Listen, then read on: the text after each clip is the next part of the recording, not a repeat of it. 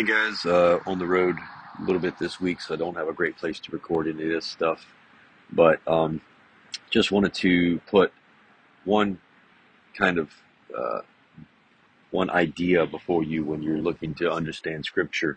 Um, the biblical authors, including Jesus, would have used lots of natural things to demonstrate spiritual things.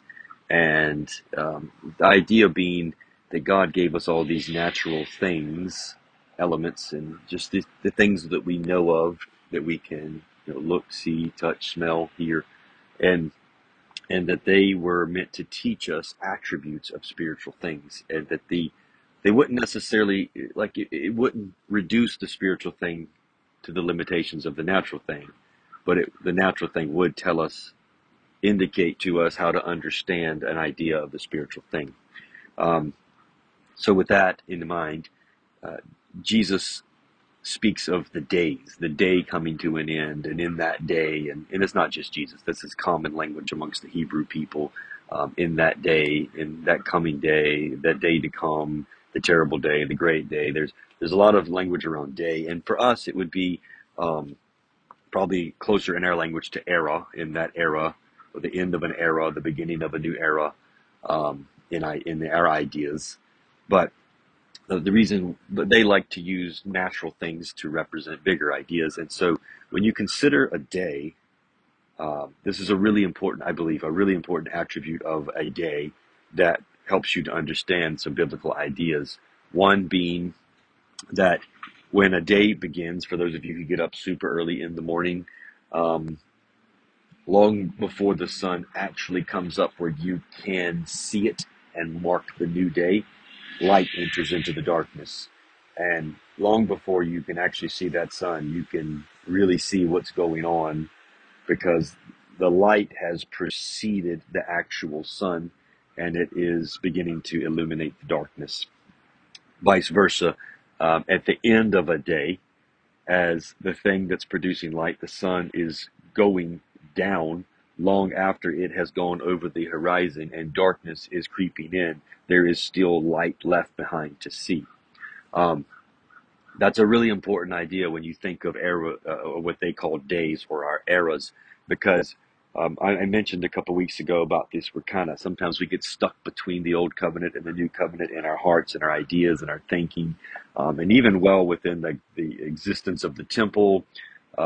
Jesus being the new temple, we being the new temple with Him in our hearts. Like there's these overlaps in all of the days. Anytime you see the eras in their days or eras changing, you'll see this overlap, like the sun coming up. There's a new light that's entering into a darkness, but the sun's not there yet.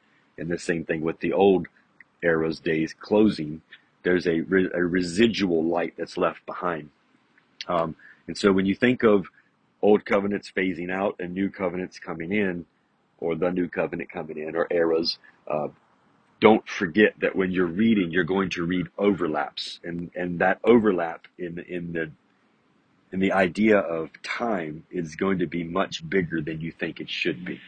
Um, and so when we go to make sense of all these things, just keep in mind that eras overlap each other every time, and that's what I believe as to one of the reasons they use days to signify eras.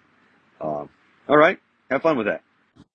As I was listening to that recording, just to make sure it was at least okay to listen to, I looked up and saw that the moon is very visible as I'm speaking at 9 o'clock in the morning. The sky is crystal clear. There's no clouds. The sun has lit it up quite well, and I can still see the moon. I'm sure you've all seen the moon in the middle of the day and experienced that. These are fun ideas to play with. The moon, I believe, always represents the church, and because the moon doesn't produce its own light, the moon simply sees the sun and reflects the light back to the earth. That's always its job in symbolism. I think it always represents the church and our body of Christ and what we're meant to do on this earth. And on these moments, I'm reminded that in a perfect scenario, when everything is really clear and everything in function and there's no distractions of clouds or nothing clouding our vision, if you will, then we could see both the sun, the thing that produces the light, the source of life and energy, and the moon at the same time, because they um, would be in perfect balance with the earth. It's getting different ideas, a little less than typical biblical teaching, but it's just fun stuff to get into because the Bible, Hebrew authors, literature, teachings, all that stuff. It's a little more, you know, all of life involved than our typical Western Christendom focus points. So have fun with some of this stuff.